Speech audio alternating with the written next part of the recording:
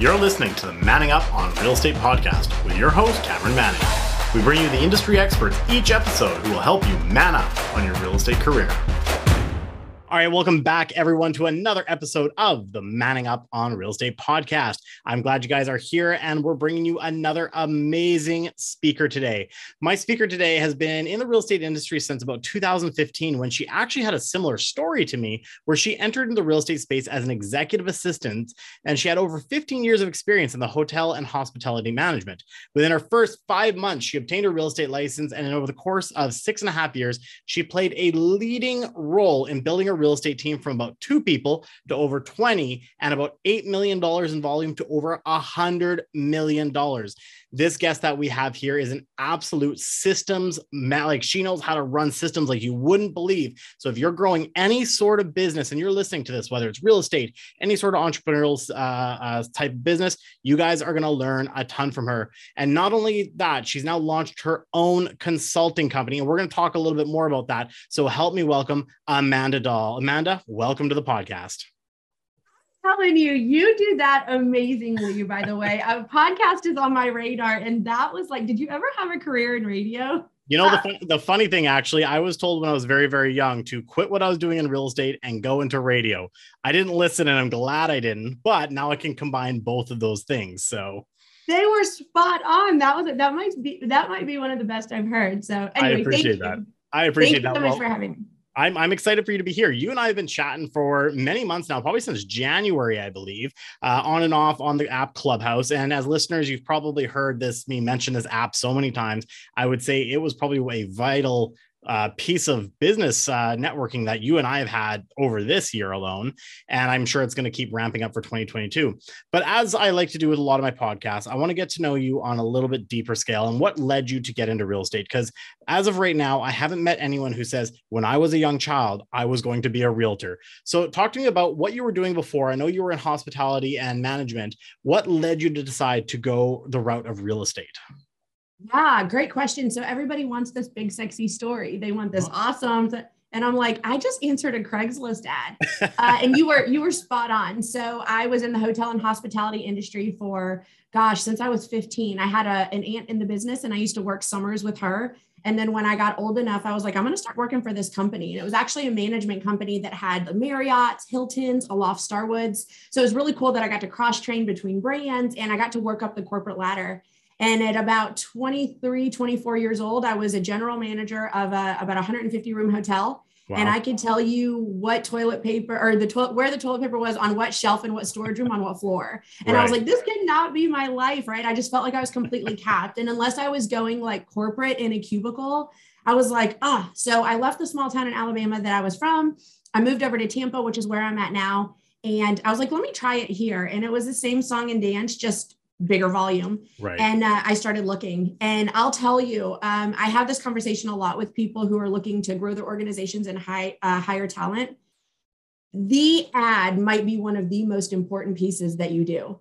Because I was on Craigslist just looking for other opportunity, and it was the ad that captured me. And to be quite frank, I didn't even know it was real estate until about, maybe a month and a half in after 2 interviews. Right. The headline and what they were looking for and the skill set. And they used words like elite, operations talent, and someone that's looking for growth and opportunity. And it just caught my attention. That was like, bing, bing, bing. That's me, right? Yeah. So I did, after a 4.5 month interview process. I signed on the dotted line, and the rest is history. I love that. And you know what I like about it too, is that everyone does think there's some big glamorous thing that like, boom, I'm going to get into real estate. And for some people, 100%, there totally is. But for many of us, it's just like, we're looking for something different, and we're like, hey, why not? Right.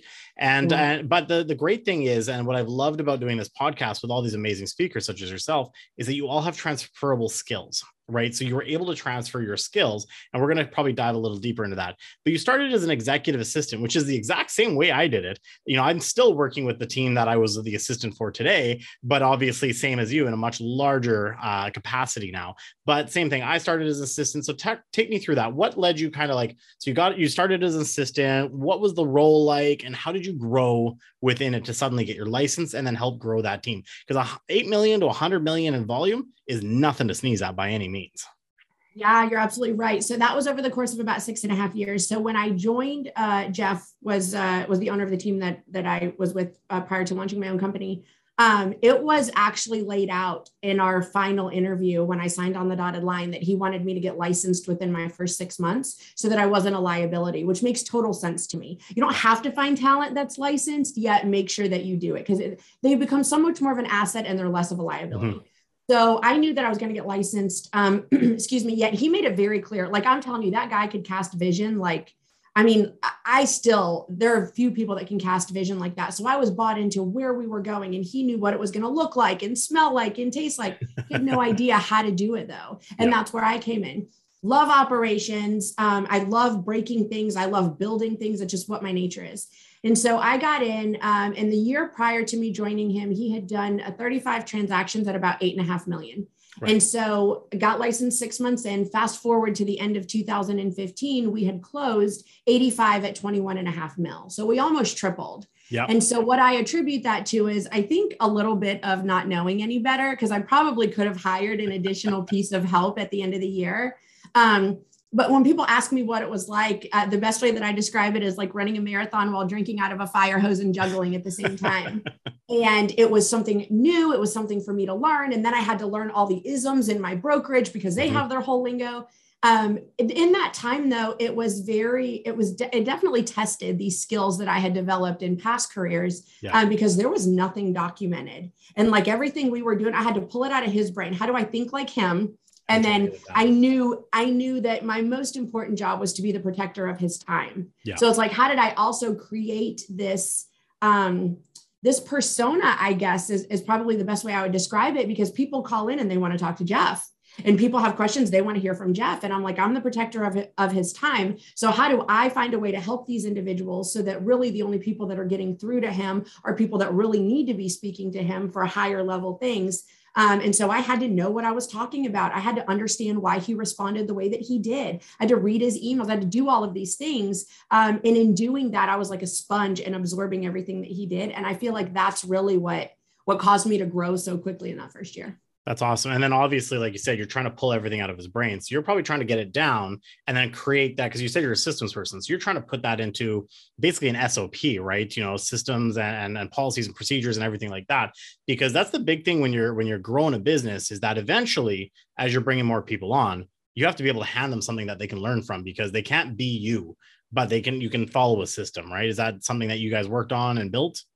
Oh, 100%. And I'm so glad that you said that. And I want to highlight it. They can't be you. Mm-hmm. And I think there's a lot of power in that statement, because 100%. I think people expect that when they bring somebody on. Yeah. And then when they make their first mistake, like in my first 30 days, I cost him $1,600. He went into it with the mindset, though, that he knew I was going to make mistakes. He surely knew that it wasn't going to be him. And mm-hmm. as long as the job was done or the things were done and our customers were happy, he was okay with the fact that it wasn't necessarily going to be the way that he might do things, because I was a different person. Yeah, that's exactly what we did though. I wrote everything down, and then I would go back and I would literally study the stuff, and I'd be like, why did you answer this? Or, you know, when you said this, what did you mean by that? And I would literally take in as much as I possibly could so I could get it on paper, so that anybody after me did not have to go through what I went through. 100%. And, you know, I feel like you and I have that same story, because when I was hired as an executive assistant, it was the same thing. She was a year and a half into the business. She was having exponential growth. And we always make the joke right now with our team. We say, listen, you guys weren't here 8 years ago when we had no idea what we were doing. And now we know, and we have all these systems in place. And then another thing that I kind of want to jump on, and it's funny that you actually have it literally right in the back corner there on your bookshelf. You talked about the isms, right? And obviously you and I are both worked at KW. I still do. You got the Millionaire Real Estate Agent book. And I mean, from a perspective of systems, that book is a system in a book for most realtors, right? So talk to me about how you incorporated that. 100%. Yeah. Yeah, it's a blueprint for any business that wants to net $1 million, because everything translates. And I'm sorry, I didn't hear the question because I interrupted. Well, I was just saying, so how did you guys incorporate that book into your systems? Because obviously when you're at a brokerage like Keller Williams, you're definitely living by that. They call it the Red Book or the Bible in some cases. Yeah. So, you know, from the mouth of Gary Keller, right? He said the book is just a guide. it is in no way, shape, or form supposed to be completely duplicated and copied to the T. Yeah. It is a guide to tell you where you want to go. So it was really great for things like budget models. You know, in the MREA, we talk about the book talks about the 4 main models, right? So you have your eco model, you have your lead gen model, you have your org model, and you have your budget model. And so that gave us a base for the organization. So how much should we be spending in marketing as an organization? Well, Gary gave us a guide, right? Yep. And so we could choose to use that as our base and then decide where we wanted to go from there. Same thing with an org model. So that's how it literally gave us, this place to start. That's it. Yeah. And then we got to pick and choose which way we wanted to go, still keeping that at the forefront of what it was we were doing. So yeah, absolutely. And so I want to kind of dive into this a little bit more with the organization too, because as you start growing a business, you're growing a team, organization is going to be key, and people have to have their key roles in there. So talk to me about some of the key roles that you guys brought on to help grow that, 2 people to 20 people. Were they administrative? Were they marketing? Were they ISA, OSA? Like, talk about what that structure looked like as you grew it out. Yeah. So Jeff technically hired me as the executive assistant, right? And so what does that mean? That means that in our business, and businesses are different. If you're in a different country, if you're in a different state, you could have different laws. I'll tell you, we're a title state. So when we close property, we close with a title company. New York, for example, they're an attorney state. So you also have to add another factor in of attorney, which means that there are other steps that you have to add in your systems and processes. So I just want to make that very clear. So for me, the executive assistant was an umbrella, and there were several hats that I wore underneath there. I was a transaction manager. I was the listings manager. I was his executive assistant. I was also doing marketing, garbage taker outer, phone answer, right? So there's a lot of different hats that I wore. Yep. Excuse me. And so I remember it was probably about 8 months in. He said to me, he's like, I see you and you're just like you work all the time. And I still don't think like things are getting done. And let me tell you, he's a D off the charts for the record. So this may sound completely insulting, and you just got to know Jeff. Yeah. And he's like, and I just think you might not be as efficient as you possibly can. And, me not knowing any better, I was like, he's right. So I went back and I was like, what could I do differently? And I was talking to different people. And every time he would say that to me, I would just be like, where is he getting this from? So I asked him one time, I said, where's this coming from? He's like, well, I know this agent and he's in Baltimore. He's like, and he's got an assistant and they do 90 files and she's home every day at 5. And I was like, oh man, maybe I really am not as good as I thought I was.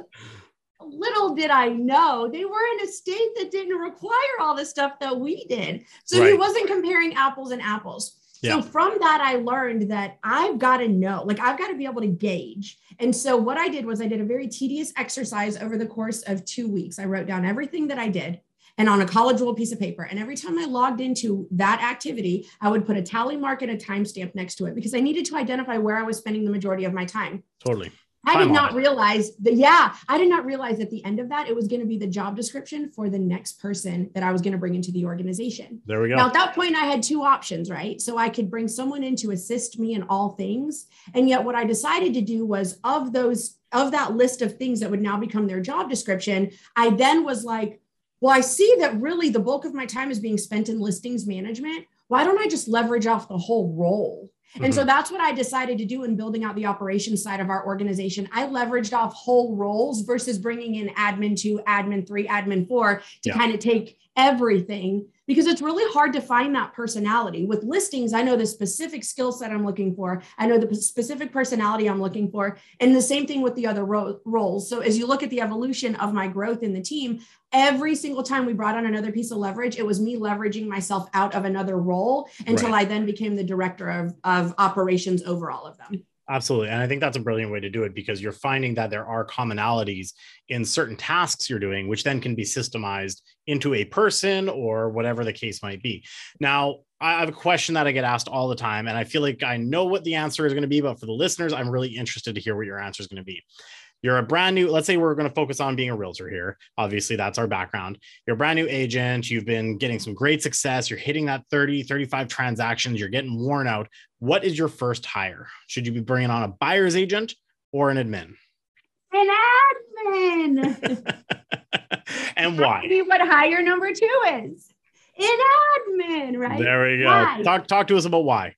Yeah, so such a great question. And I think so many people miss the opportunity. And here's the deal. This is not a one size fits all. So you might be the anomaly if you are listening to us talking on this podcast right now, and you're like, well, my business just doesn't work that way. Fine. I'm not saying it's 100% this way. The majority of the time, though, that's where the mistake is. And it's because people are like, Cameron, you like horses. I like horses. We should work together. Oh my gosh. Okay. Well, what does that mean? Well, it means that I'm going to need you to come join my organization. And oh, by the way, you're going to have to do your own lead gen and your administrative work because I really don't have the infrastructure. And I'm going to need you to do this and do that. And oh, by the way, I'm going to want to take half of your commission. And an agent looks at you and goes, I could probably just do that on my own. I think I'm okay. So really that boils down to, I don't have any value proposition. And yet when you get not only the infrastructure in place, yet you get the leverage that actually is of value to another agent who really would look to get into business with you. Now you've got something.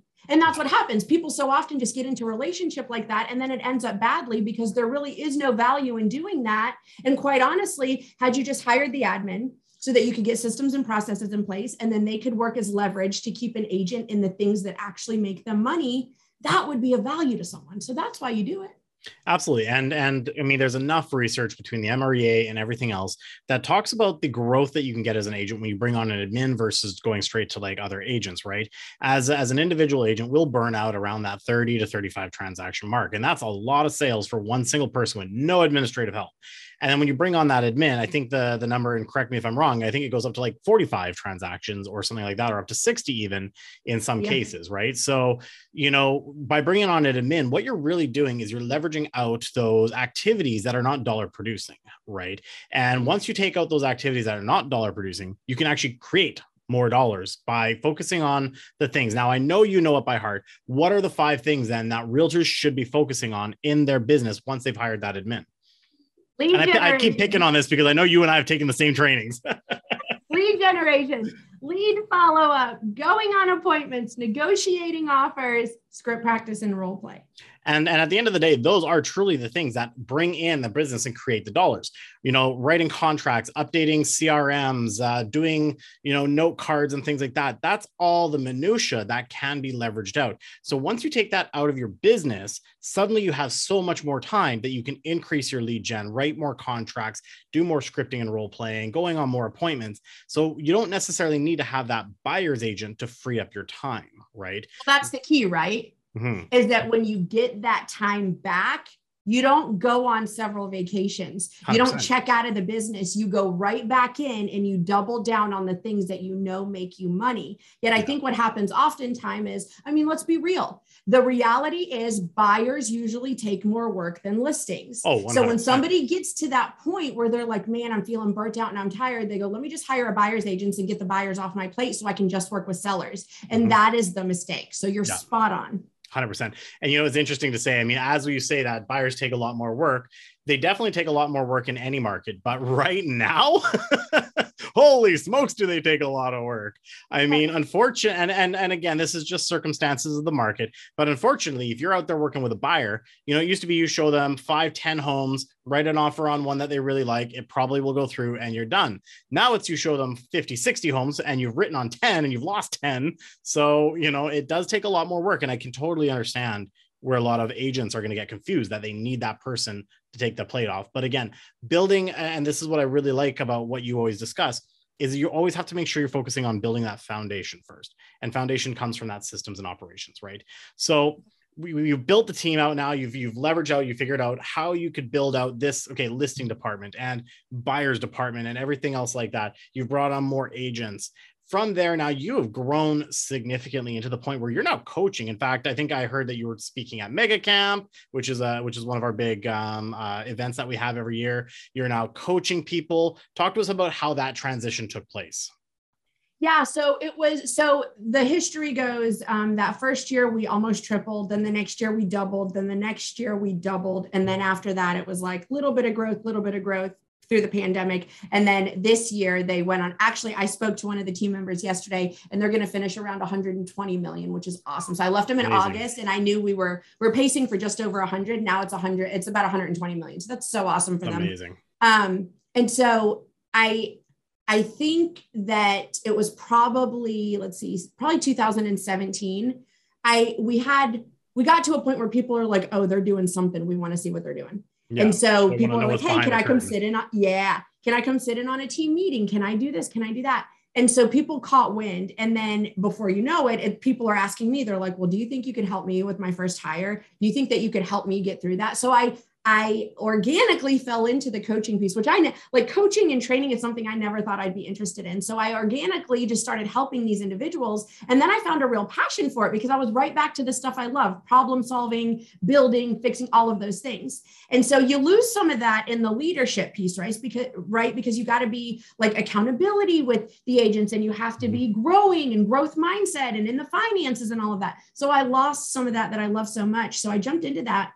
And then I was like, you know what? I'm going to do this as a side hustle. This is great. So I started coaching people in the admin and operations world.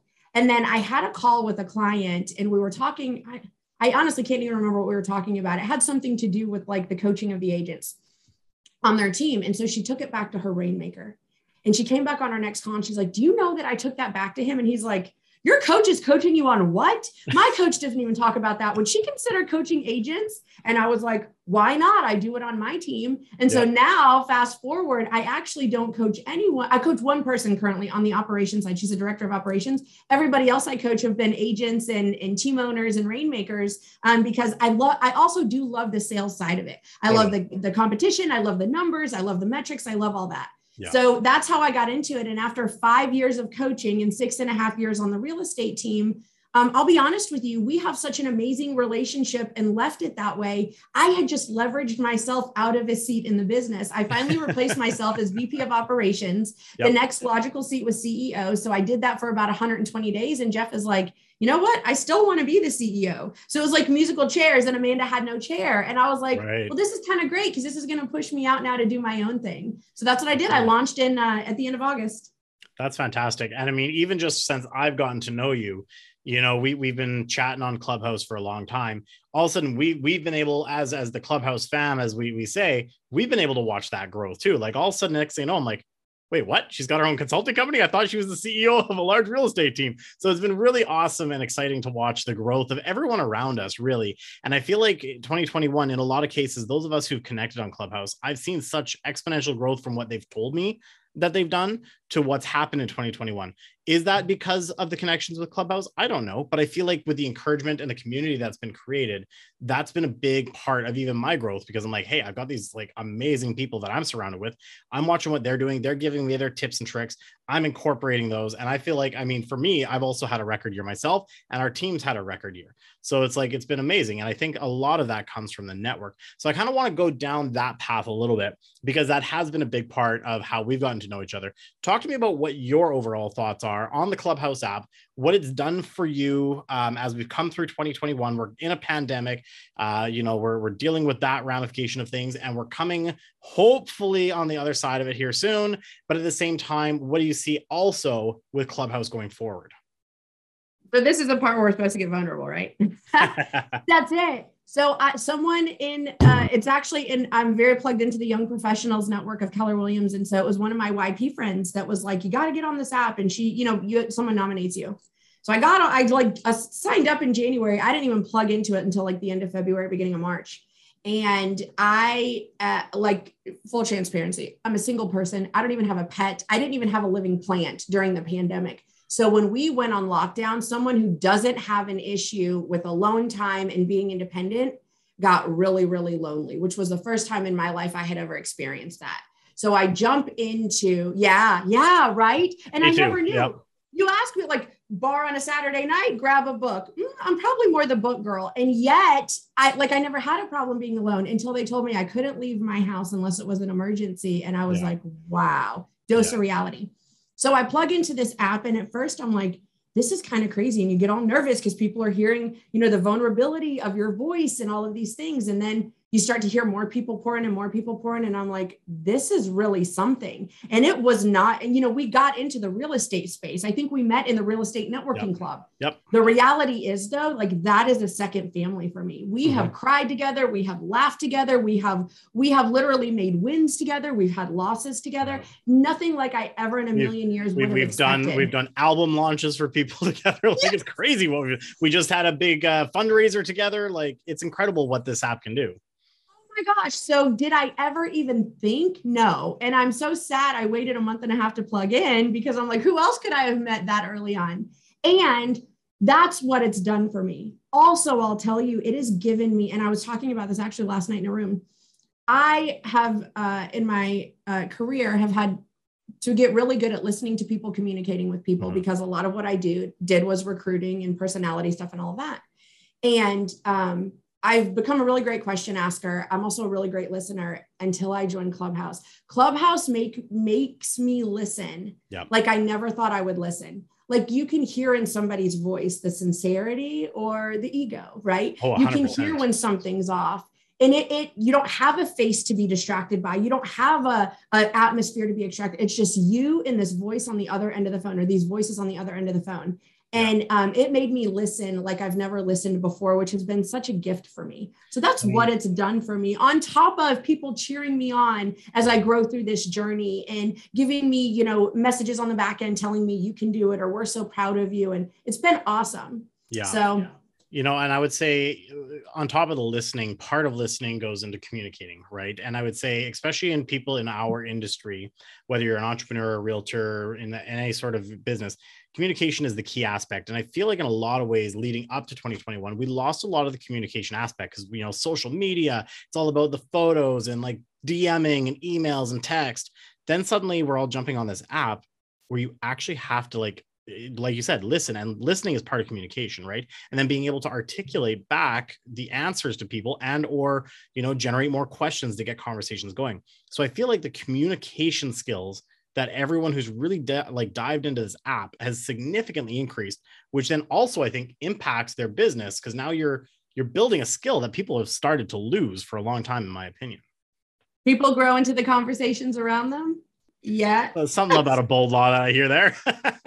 I love it. Yeah. You're exactly right.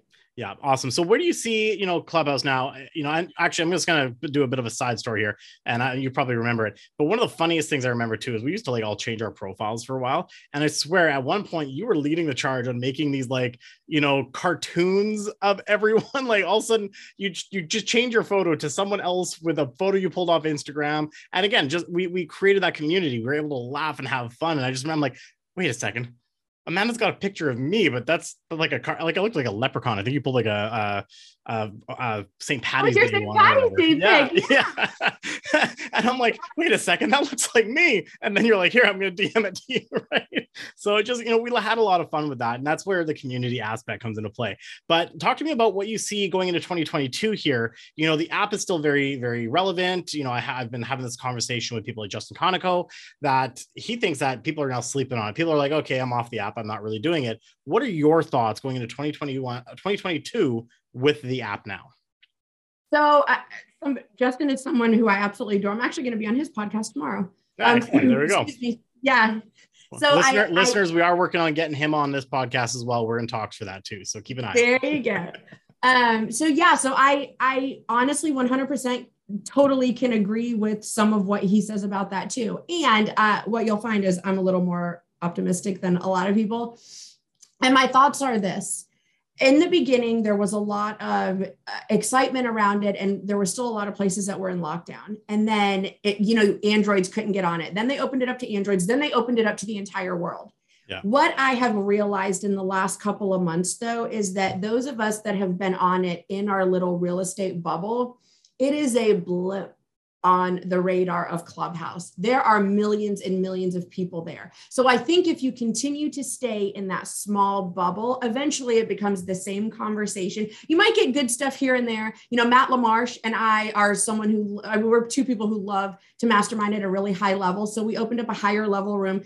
After a while, though, that stuff starts to get stale. So my philosophy is really to figure out what else is on there that I haven't even explored yet, and then bring my people into it, because you know how the application works. You follow people, those are like keys that unlock rooms, and you start to see more stuff in your hallway. And so getting into the crypto space and getting into NFT conversations, quite honestly, I mean, there's a room on there that was like a slumber room that you could go listen to peaceful stuff as you fell asleep. There's music. So there's so many things on the application I haven't even explored. And I think a lot of people probably fell into that. They got into Clubhouse, they found something that they liked, they've been there for a while, and they're like, eh. So I think those that are willing to really be adventurous and explore and follow people they normally wouldn't, or get into rooms that they normally wouldn't have conversations, I think it can be this perpetual thing that just keeps going and going. For those that are like, you know what, I'm kind of out of it, I'm going to go back to my real world. Yeah, they're probably going to fall off. And we've seen that, right? 100%, you know, some people that were on the app in the beginning that we don't even see their faces anymore. Exactly.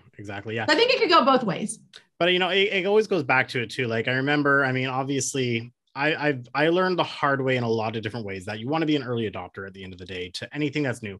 And if it doesn't work out, who cares? It's just your time that you invested, right? I mean, it's not like I sunk hundreds of thousands of dollars into this app programming it.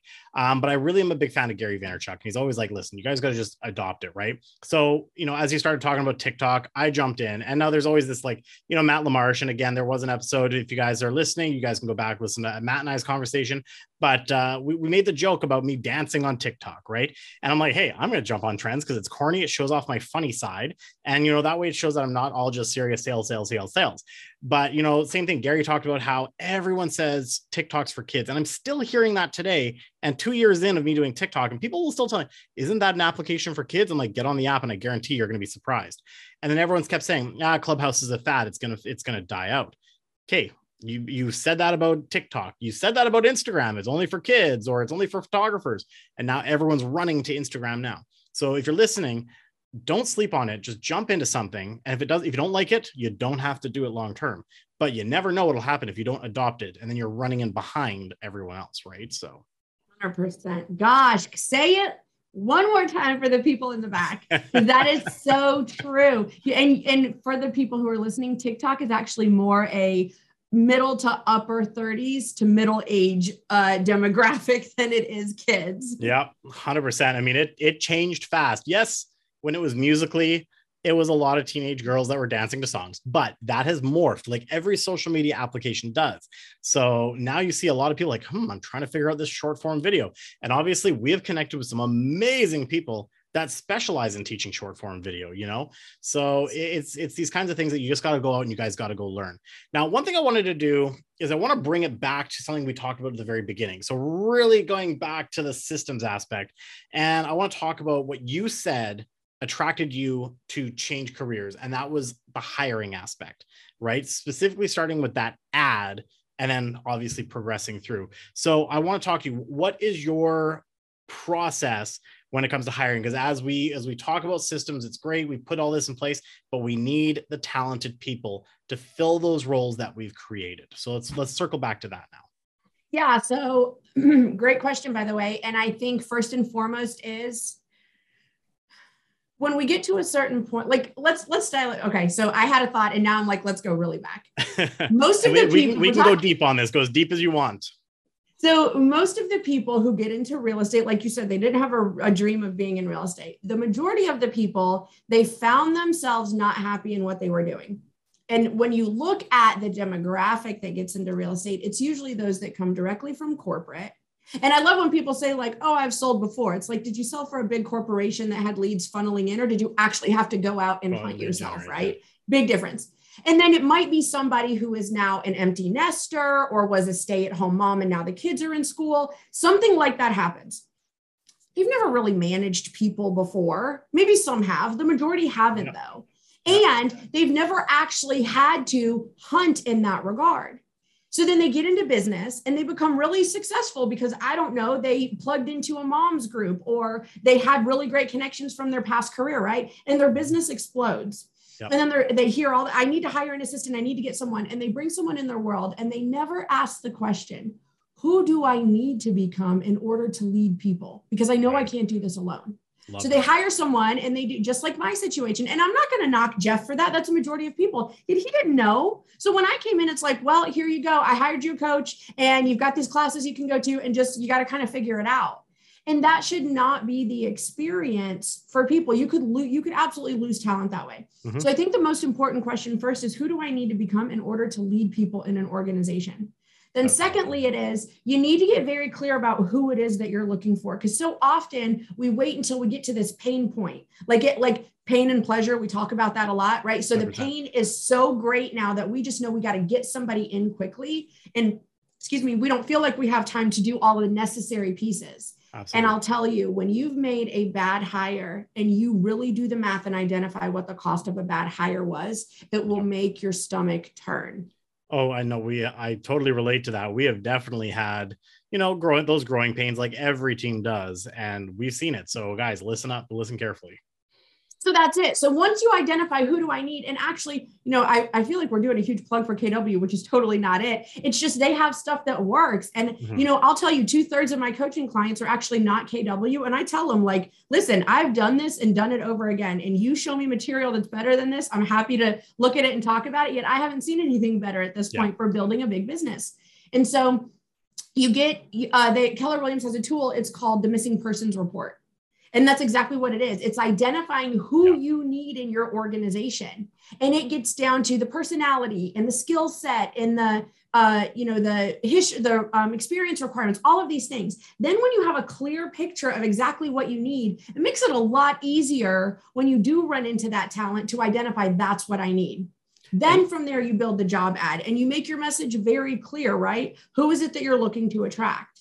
And so from that point, Keller Williams actually has a process called career visioning that I swear by. I've interviewed thousands of people doing this. I've done the process hundreds of times over again. And what I can tell you is every time I skipped a piece or didn't thoroughly go through a piece like I should have, I'm like, I'll find out 3 months, 6 months, 9 months, a year and a half later, like, oh, I would have seen that red flag if I would have done it. So yeah. No, career visioning. I mean, one thing we've really been tying into, and it's funny, one thing that KW does say is you need to take a course many, many, many times for it to sink in, right? And again, not a plug for KW, we're very broker agnostic here in this podcast, but obviously we just happen to have been taking a lot of training.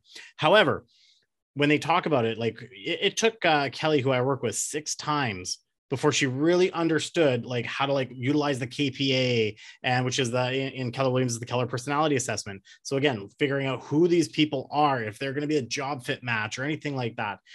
So it takes a long time to build this out, but the key thing is you have to be a student of it. You have to learn it. You have to keep learning it.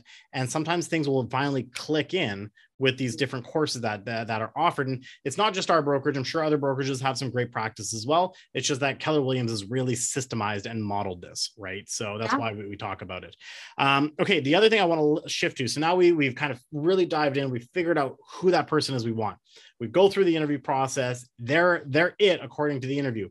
What is your onboarding practice? Because that's also very important. You need to have a strong onboarding to be able to retain the talent. So what does that look like for you? Yeah. So my first day was, hey, sit next to me and I got to make a couple phone calls and then just absorb everything that I'm doing. Right. Me too. And it should never be that way. So if you've done this process properly and you've told this individual what the value proposition is, and you've laid out the vision for them and you've gotten them all excited, now they're at day one and it's your opportunity to deliver because you get one first impression. Absolutely. And you're like, they come in the door and you're on the phone. You're going, hold on a second. Yeah, come on in. Come on. I'm on a call. You can sit down for 2 seconds. I'll be right there. And it's like chaos from the start. Like that's somebody's first experience in your world and you can never take that back. Instead, it should be something that's time blocked on your calendar and it should be an experience for them. Mm-hmm. So for us, the way that we used to do it on the real estate team, the way that I coach now is like we would, from our last meeting, that final meeting from the interview process, we would schedule what your day one was. So it was on my calendar and it was dedicated time. And when you came in, I showed you the lay of the land and I introduced you to everybody in the brokerage that you needed to know. Also the people on the team. I showed you where you were going to sit. You got a swag bag. So now you feel like you're part of something. So you got a t-shirt and you got a hat and a mug and a journal and all these great things. And then you got a binder, and that binder was something we were working on when I left in order to completely make virtual. And we were working on a platform, like a site, a Google Sites platform that was internal for us. At the time, though, it was very much a book and tangible. This told you everything you needed to know, though. And this also guided you on how you were going to go through your training. So right. I was your onboarding coach. And the first day we went through all the nuanced stuff, right? Getting your account set up, making sure the applications matched on your phone, making sure you could log into stuff, right? Because we had to get you up and running. Yeah. And then I had people in the organization that leveraged other pieces. So we had a mentorship program. So if you were new to the organization, you had a mentor you were paired up with that would get you through your first few transactions. And you had a 30-day, 60-day, 90-day plan. So you had that accountability piece built in. Then you met with our department heads. So you knew what they did in the organization and how they could support you the best and how you could do what you needed to do so that they could support you. Then you met our ISA department. So you knew how that, so you went through the whole thing. And then you had this resource that you could go back to, because in the beginning, I didn't do it that way. And let me tell you, Amanda was the answer for everything. And I finally got to a point where I was like, there is an answer and Amanda is not it. You know where to go find the answer, go start there. Yeah. So I think it's extremely important to set yourself up for that. Yet laying that, and listen, that was like $100 million team. Okay. That's when I left. Where we started was just giving them a training plan and some scripts and held them accountable. So wherever you're at in your organization, just start somewhere. Yeah. I will say this though, if you're going to implement that and put that in place, you cannot not have the accountability behind it. You don't give someone a plan and say, every day I'm going to check in with you to make sure you're doing it. And then you don't check in with them. And a month later, they're drowning and you've set them up for failure now. Totally. That makes sense. And I mean, at the end of the day, that I'm assuming there's like a 60-90, a 30-60-90 kind of check-in with different things they have to accomplish by then. And then obviously, if you guys are in a position where you're finding that after that 90 days, I guess, I don't know if you guys use a probationary period, but you've probably got an offboarding process as well. If they're not fitting the role, you got to get them out fast because they do start costing you money. So I'm assuming you guys had something implemented like that as well. 100%. So the offboarding would, and we got to a point where we were literally operating like a small brokerage. So like once you get to a certain size, it's like whether you have, if you have an agent that leaves you, it's like, it's not costing you a lot of money because you're going to have the platform regardless because you have a big organization, right? Yeah. So I knew that it cost us $168 per agent on our team. So when we brought them on, we got them through the process. And then if they ever needed to offboard, I knew that it probably cost us about $168. Then the offboarding process and an exit interview. Like so many people don't do this. And it is so important, regardless of who leaves your organization, do an exit interview, take that opportunity to get feedback. And I would ask questions like, what did you enjoy most about your time here? Now, if it was a really bad situation that you're having to escort someone off, that's different. Yeah, for the most part, it is something that is very amicable, right? Yeah. And so I would ask the question, what did you enjoy most about your time here? And I would love to know your feedback for how we could improve in the future. And people would tell me, I really love this and you were really great at this. And yet, if I was to do it all over again, I would really like to see more of this. And then just like we survey our clients, right? Just like we ask them for feedback. So that exit interview and the offboarding process is so unbelievably important. Absolutely. I really love everything that we've been saying. And I just looked at the time and I'm like, holy smokes, this chat has gone fast, right? So I just want to wrap it up because obviously I know you are an extremely busy person too. You're really building out your coaching program and I appreciate your time so much. But there's one question that I always ask every single one of my interviewees, just because I heard it on other podcasts and I think it's brilliant because we get inspired by things and sometimes it's getting a great book. So I want to know what that one book is that really has inspired you, has led you to really change your thinking, or one that's impacted you the most. What would be that one book you'd recommend someone to read?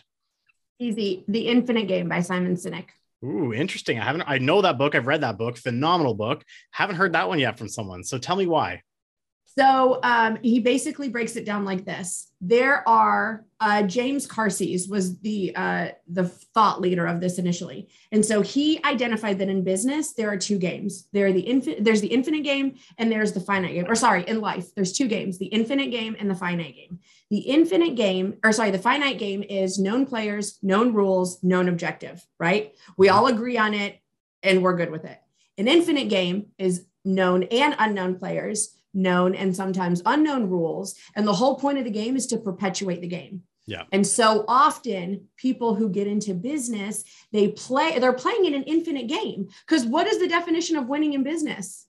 What are the rules of business? They're ever exactly. Yeah. And unfortunately, people get into business and they play by these finite rules in an infinite game, and that's where they lose. So read it, listen to his TED Talks. I am a huge Simon, if you are listening, I'm your biggest fan, and I study everything that you do. He's amazing. He's Start With Why, Leaders Eat Last. His whole book collection is amazing. His TED Talks are amazing. That book, though, completely changed my mind. He breaks it down into 5 keys, 5 important key factors. And I have read that book now. I'm going on 3 times, and it has just completely changed my perspective about business and people.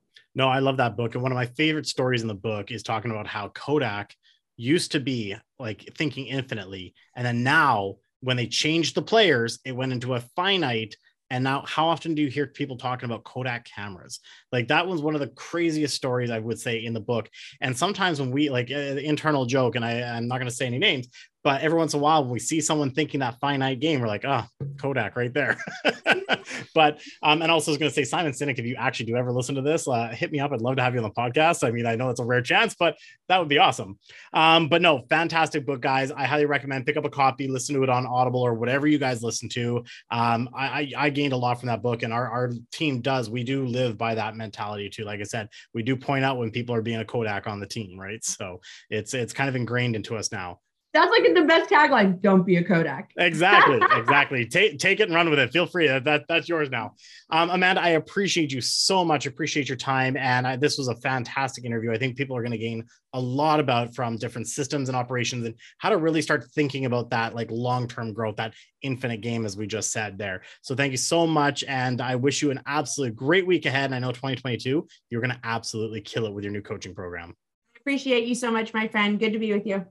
Thanks so much again to all the listeners as well. You guys can catch all of our other episodes if you go in and search the Manning Up on Real Estate podcast. Thank you again for listening. And thank you for making 2021 an amazing year for this podcast. We got a couple more interviews lined up, and we're going to be going 2022 strong. So thanks again, everyone, for listening, and we'll catch you guys on the next podcast.